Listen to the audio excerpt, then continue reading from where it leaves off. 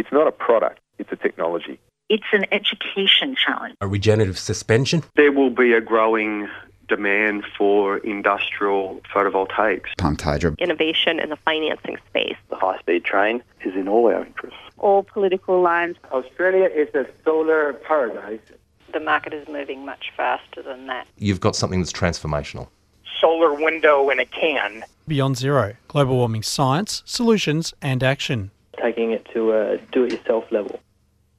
Hello and welcome to another edition of the Beyond Zero Show, recorded in the studios of 3CR Melbourne, syndicated around Australia on the Community Radio Network, and podcast on the internet at both bze.org.au and 3cr.org.au, or of course through your favourite podcasting app. We also have a Twitter handle at BZE Tech Show, all as one word. My name's Michael Steindl. Unfortunately, this morning, Kay, who got off her sick bed last week, is crook, but the good news is we've got Laura back in today. So how are you today, Laura? Good morning, Michael. I'm feeling much better. Good to hear. Today we're talking with Professor Kate Aughty, who has just been appointed to the role of the Commissioner for Sustainability and Environment in the ACT. As usual with so many of our guests, they have done so much and have so many qualifications that we'd fill the show if we tried to list them, but in brief, Kate has an arts law degree at Melbourne University, a master's degree in environmental science at Monash University, a PhD from La Trobe University. Kate has spent nearly 3 years as a lawyer in the Aboriginal legal service, both privately as a solicitor and barrister and as a magistrate. She established the first Victorian Koori Court in Shepparton in 2002 and worked as a magistrate in Kalgoorlie from 2004 to 2008. She was on the Aboriginal Royal Deaths in Custody Commission. Kate was chairwoman of the Victorian Ministerial Reference Council on Climate Change Adaptation in 2008, a member of the Premier Victoria's Reference Committee on Climate Change, and before her current appointment as ACT Commissioner, Kate was Victoria's Commissioner for Environmental Sustainability for 5 years. Good morning, Kate. Congratulations on your new appointment and thanks for joining us. Thank you, Michael, and hi, Laura. Hi, Kate. Hi. Kate, you worked in Aboriginal affairs for many decades and then moved into the environmental area. It seems a big change in focus. Can you just tell us a little bit about what led to that decision and how it came about? Yeah, I don't know that it is a change in focus. I think that Aboriginal affairs and environmental issues probably share about the same status in the priorities of some of our governments over time. And in fact, Aboriginal affairs equipped me, I think, to be really actively involved in conversations with people about those sorts of matters that Aboriginal people have to deal with, but it bleeds into what you need to do if you want to be involved in the environment. And those skills that I acquired from my time in Aboriginal affairs, I think played out in the role I was involved in with the Victorian Commissioner. Okay, thank you. So I'd like to start with that, your time as the Victorian Commissioner for Environmental Sustainability. Your predecessor had released an exhaustive report that found Victoria was living beyond its means, driven by rampant and unsustainable materialism. His State of the Environment report called for a raft of changes, an end to extensions of Melbourne's urban boundaries, much greater energy and water capture through improved building codes, and the introduction of laws encouraging the widespread uptake of rainwater tanks, efficient appliances and cleaner cars. How much of that report was implemented? Yeah, there was a response to that report while I was the Commissioner. It's required by statute, 12 months from the time of the actual tabling of the report itself. And in relation to Ian McPhail's recommendations, there are about 289 of them, I think. I was of the view in relation to that response that there were a number that were still outstanding, and 289 recommendations is hard to address, I think, from the point of view of examining whether they have been responded to. It's a bit like what happened with the Royal Commission into Aboriginal Deaths in Custody with 355. So when we put together the State of the Environment report under my watch, we actually reduced the number of recommendations, and I'm happy to say that some of those have certainly been met, and that's been the case after there was a change in government. So it's hard to know how exactly they've all been responded to. People would have views about particular ones that say partial or not at all. And when you've got that many, it's quite difficult to tell. Yeah, okay. One particular aspect was a recommendation that all cabinet decisions be referred to a climate change test before they become law. Did that happen? All decisions, sorry, I didn't catch the whole question. All what decisions?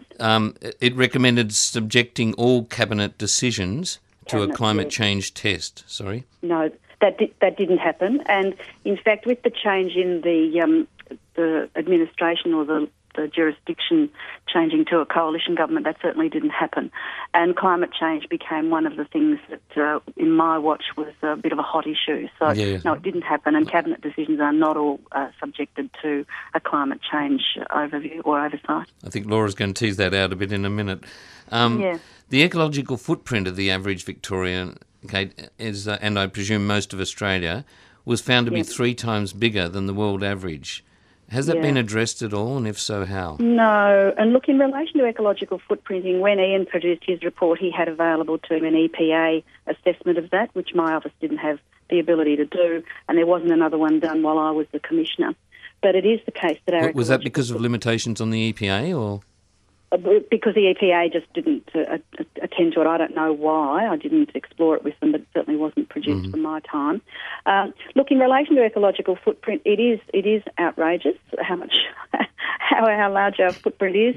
I've just come from looking at the work for Canberra, for instance, and in Canberra it's 8.9. So the reality is that we are not doing well, even though we are, cutting into some of the things we need to do, which is reducing our energy use, reducing our waste, reducing our water use.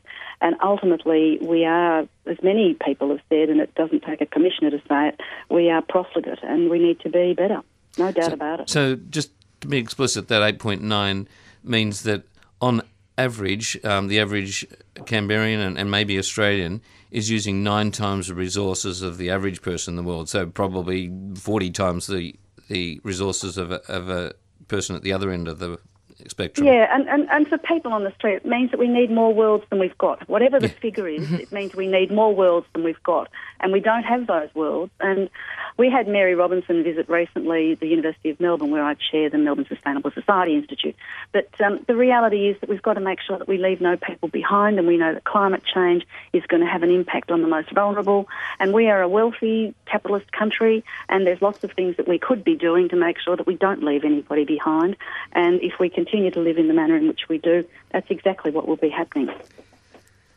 Kate, you were saying in an interview that under the Nepthine government there was a lot of rhetoric around climate variability rather than focusing directly on climate change. Did that make it extremely hard to implement positive change, and is that something that you saw travel over with the change of government, or was there change in the air? There's been a very significant change, not just in rhetoric but in application, I think, with the change in government. I'll be really candid about that. I think that there have been some significant steps made, no doubt about it. I think the point about variability and climate change is that if we're representing climate change as variability, we're suggesting it's a natural phenomenon. We're suggesting that it will self-correct, and that's simply disingenuous. And some people would say it's just intellectually, an intellectual. It's a lie. So it's disingenuous, certainly. Look, the problem for people who are asked to do that in bureaucracies, I think, is that that's basically the policy of a government. My role as the independent commissioner was to do what I said I would do in the framework that we tabled in the Parliament about state of the environment reporting. One of the things that I said we would do was write a climate change foundation paper. We used the very best available Australian science for that. CSIRO and BOM helped us to put that document together. It stands out now as a document for its time and demonstrating that, it's capable of being used right now and to the future because of the nature of the work that went into it. And we produced that report in spite of the fact that there was general pressure to be talking about variability and not talking about climate change at the time. But I don't want to linger on that so much as say we need to be looking to the future. I've said what I want to say about that. What we now need to do is make sure that we're dealing with the challenges that we face. And BZE is one of the standout organisations doing that. And I just want to, this isn't your question, That's all right. Make an observation, if you don't mind. As a person who lives in northeast Victoria before I go to Canberra, I'm a member of a crew called Strathbogie Voices, which set up an environmental session all last year. We had numerous sessions, and people came from all over. They came from farms, they came from businesses, they came from other towns to Euroa. And Stephen Bygrave came down by link and produced did a prep for us and talked to people about what was happening with BZE. And people went away from that meeting really inspired. And what happened here was we formed, as a result of that meeting and Stephen and others talking to the community, what we call a Committee of 40, which went off to talk about renewable energy. So people aren't worrying about what happened in the past. They're saying the future is going to be a struggle, let's get on with it. And they're doing it in little towns like Euroa, where I live. And that Committee of 40 sat down, put together a renewable energy submission. It's gone to Lily D'Ambrosio's crew about renewable energy. We've suggested that there's an innovative way of doing some pumped hydroelectric storage out of our hills where there are already dams in situ. And the community is just really interested and enthusiastic about the possibilities. And that's, I think, where we really need to be focusing our energies, and it's really impressive that BZE is doing that and talking to people who are not what I would describe as the usual suspects. Exactly. It sounds, being me and you, yes. the environmentalists. Yeah. Well, exactly. It sounds like you can make major change, maybe in smaller areas, if you actually do engage in business, engage in agriculture, and so forth. So moving on to your current appointment, you mentioned earlier in the week with the Canberra Times that you were attracted to ACT's cutting-edge approach to climate change, which has been praised by Environmental Watchdog. Can you outline some of the direct policies that ACT have? I can. And before I do that, let me just say that the City of Melbourne's doing some great work as well, and cities generally have picked up on the fact that if we're producing out of cities 70% of greenhouse emissions, and we know we are, if cities get on board, there's a real capacity to do something to change the way we're tracking. In Canberra, what's fascinating, or in the ACT, what's fascinating is that they've set up a Greenhouse Gas Reduction Act, 2010. They've decided that they'll have wind auctions and solar auctions, and they've done that in 2013 and 14 to deal with their energy consumption. And that's one of the really significant components of the ecological footprint in the ACT. They've just, in 2015, had their second wind auction. They're moving to the adaptation strategy being finalised in 2016, so that's climate change adaptation.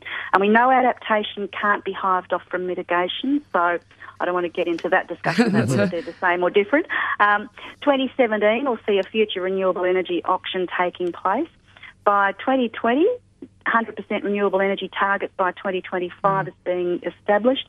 They're talking also about getting to zero net emissions by 2060, and there will be staged interventions along the way.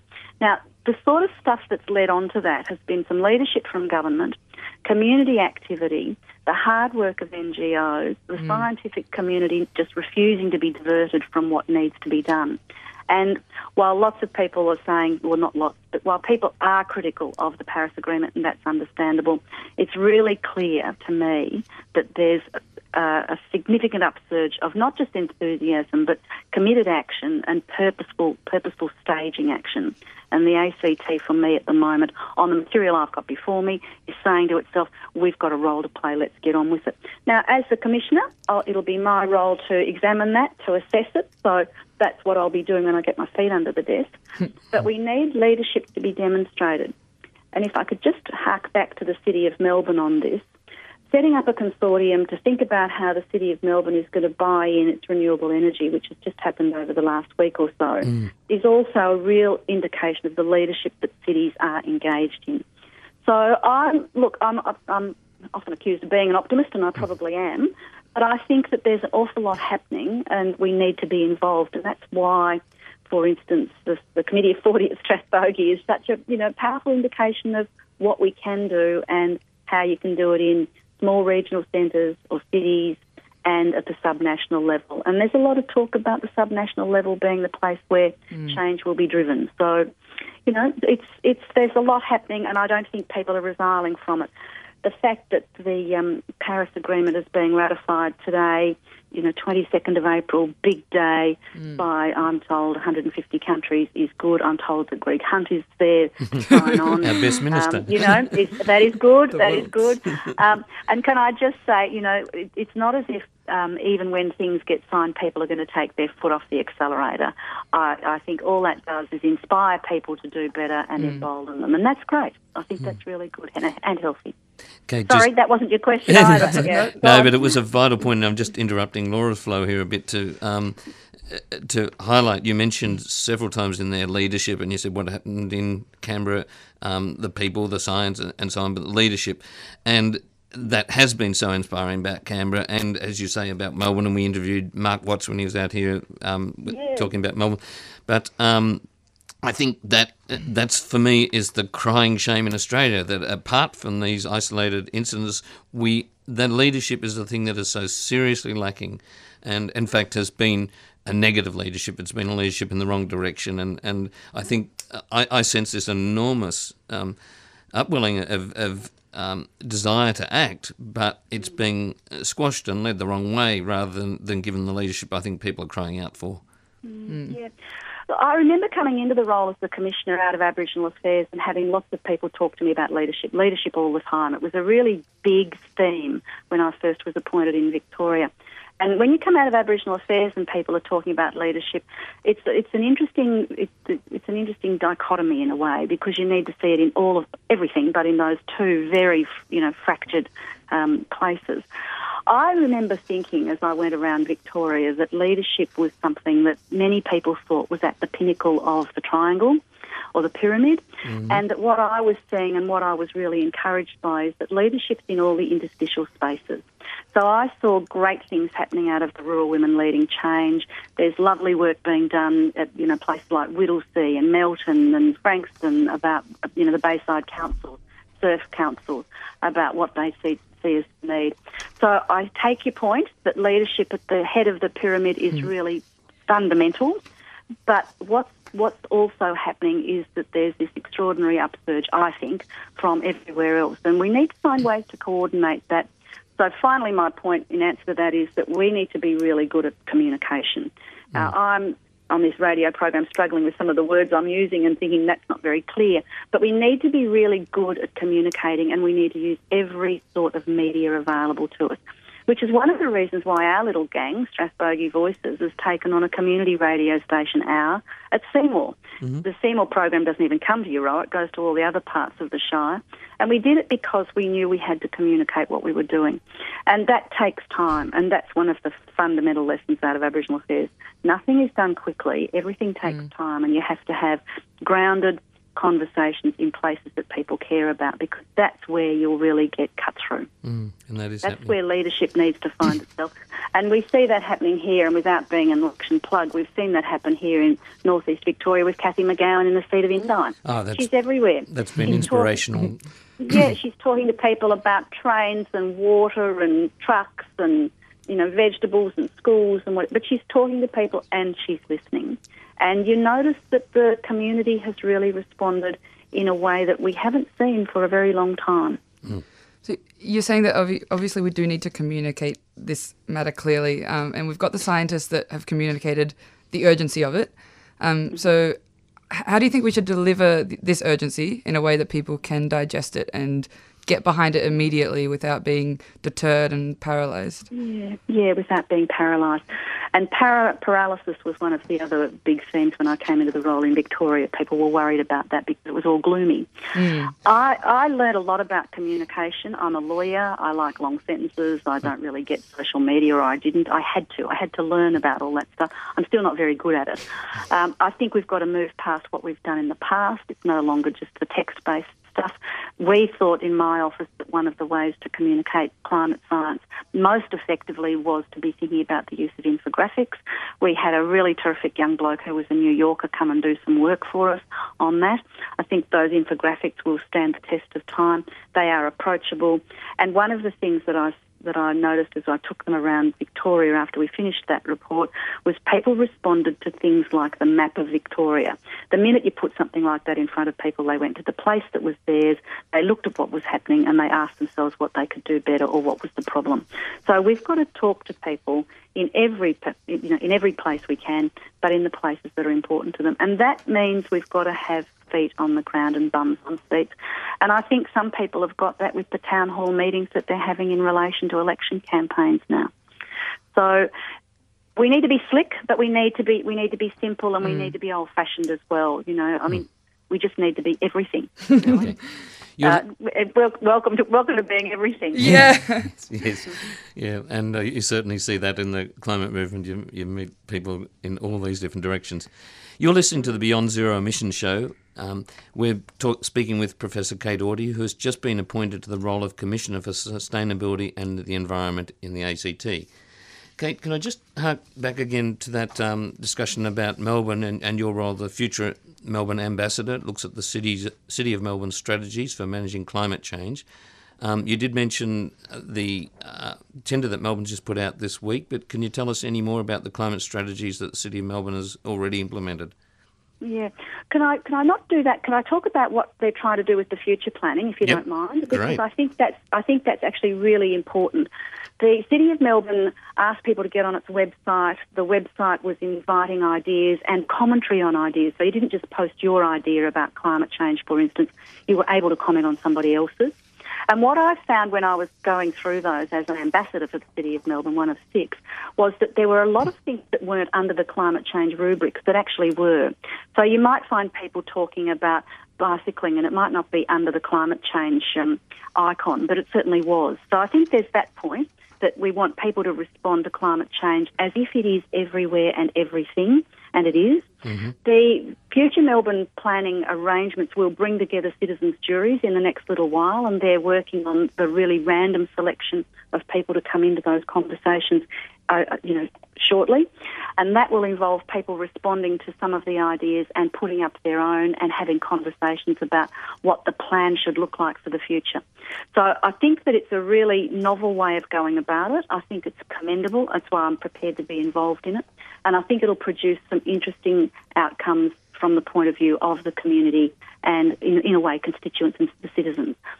One of the things that's going to come out of that, though, is that while we're talking about climate change, just harking back to my earlier point, we'll also be talking about water. So we'll be talking about water-sensitive urban design. We'll be talking about transport, which is, of course, a climate change issue.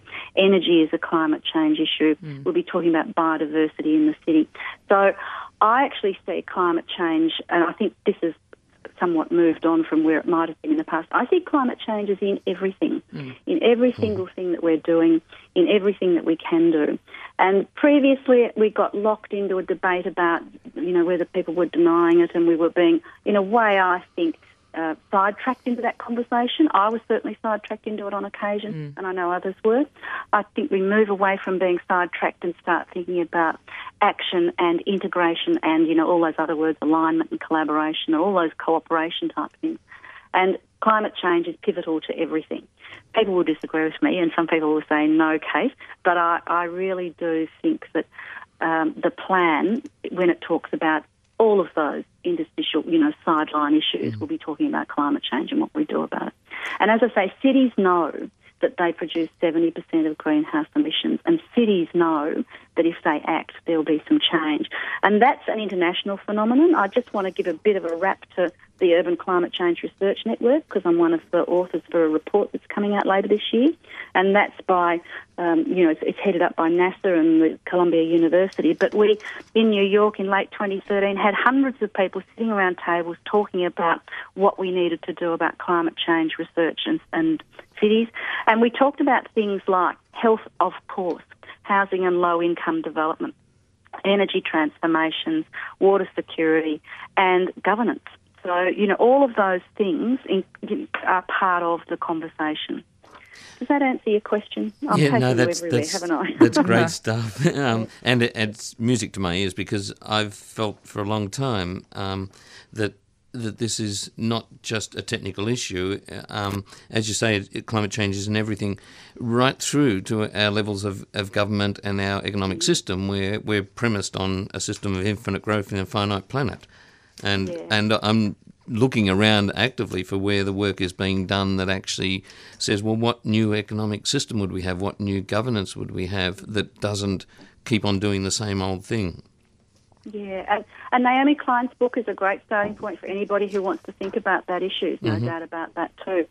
You take me back to a really important point that was made by a great fellow, Frank Fisher, and some of your listeners will know Frank. Passed away a couple of years ago. The person who coordinated the environmental science masters that I did at Monash. And we all arrived out there, bright-eyed, thinking about the environment. And one of the things Frank said to us was, you're all here to think about the environment. And he stopped, paused. It was a bit of a silence. And he said, I'm telling you that the environment is you. And it was a really powerful, brief comment, and many of us went away thinking about that. Because climate change is a people issue, it's also a technical issue. We'll find some technical solutions. But at the end of the day, it's going to involve the sort of things that Alan Pearce talks about, which is turning off the light when you leave the room, not wasting water, and reducing your consumption. And all of those things also play into climate change and, you know, the epiphany we all hear about growth. The reality is that Frank Fisher, I think, at the end of every fortnight was a household of 3 producing 1 litre of milk, you know, one of those litre cartons of milk of waste. You know, Frank was a fanatic about it, but it's so indicative of what we can do and how we can reduce our footprint in all sorts of ways. And, you know, it's just a case of the environment is us, people. Except that, arguing the flip side of that, I know so many people who feel like they're doing what they can at that level. They're doing their recycling and minimising their energy and stuff. And this comes back to the leadership question that then they feel stymied about going further. There's stuff that is outside their control that they can't do. Yeah, and look, that's a point. That's a really great point because it speaks to me as a lawyer. And as a lawyer, let me just give you some examples that hark back to my Aboriginal Affairs background. We set up the Koori Courts in Victoria with legislation. It made it so much easier to deal with conflicted views because you could say the legislation is telling me what I need to do, and it's not something I'm doing because I want to. It's regulated. And it meant that you didn't have to spend a lot of time with those conversations, and you got very clear leadership from government about what was going to be done. When I went to WA, we did the same thing without legislation or regulation in Kalgoorlie and Norseman, a town south of Kalgoorlie. And it was a lot harder to do, there's no doubt about that. But at the end of my sort of 3 years there doing that, it was really clear to me that we'd got some real cut-through because people were doing it because they'd had the thoughtful conversations with each other about why. So my point is it's not an either-or. It's not regulate or don't regulate because, of course, the non-regulators are the neocons and we don't agree, well, I don't agree with that position. But it's about both of those things playing off and understanding how you change people's views, how you adjust cultures to respond to challenges, and it can be done in a number of ways. We do need, and this is what good city regulation and good state regulation is showing, we do need governments to legislate or to regulate or to make it very clear that there are things that are tolerable and acceptable and there are things that are not. And we do need, at the end of the day, probably there to be, punishments for people who don't comply, and that's what ultimately what makes regulation work. Now, whether that's going to work in environmental context is another matter, and we've just all looked at what happened in the Latrobe Valley with regulation, and we're all examining where we go to from here. So you can have as much regulation as you like, but it's not always optimal, and it doesn't always affect the change you want it to. Yeah. Kate, we have run out of time. Thank you so much for your time today, especially given how busy you are and, as you said, trying to get your feet under the desk. Where can our listeners find out more information about today's discussions? We'll have something on our Strathbogie Voices site. That's one of the places. and how do they find that very quickly? Just www.strathbogievoices.com.au and my Twitter feed @KateAuty. And in relation to the ACT, just get onto the ACT's websites and have a look at what's happening up there. And for the City of Melbourne, go and have a look at the City of Melbourne website about the future planning efforts there. And join in the conversations. So City of Melbourne, ACT government, and join in the conversations. Can I just say finally, we've got to finish, but these things don't change without people engaging, and people shouldn't be despairing because I've witnessed change, I think, in the 5 years that I've come back from WA. Thank you again. Beyond Zero Science and Technology Show is brought to you by the Climate Change Solutions think tank, Beyond Zero Emissions. If you want to listen to this show or any of the others we've done, go to bze.org.au and click on the podcasts or follow the Twitter feed. Just briefly, there's a massive series of protests around the world trying to get Paris agreements honoured to keep coal and gas oil in the ground. Australia's is on May the 7th, 8th. The main thing is on Mother's Day on the 8th. What present could you give mothers? It's in Newcastle. Long-term campaigners and first-timers are equally welcome. We're going to have, we've already got 350 people subscribed coming up. go to the website breakfree2016.org, breakfree2016.org, and log on there. You'll get subsidised bus transport and so on. Thanks again from the Beyond Zero show. Happy Earth Day, guys. Thanks for joining us, Kate.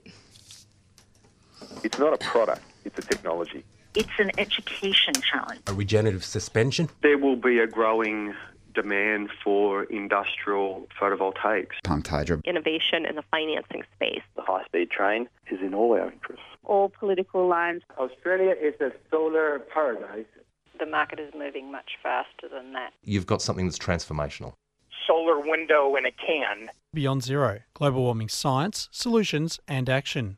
Taking it to a do-it-yourself level.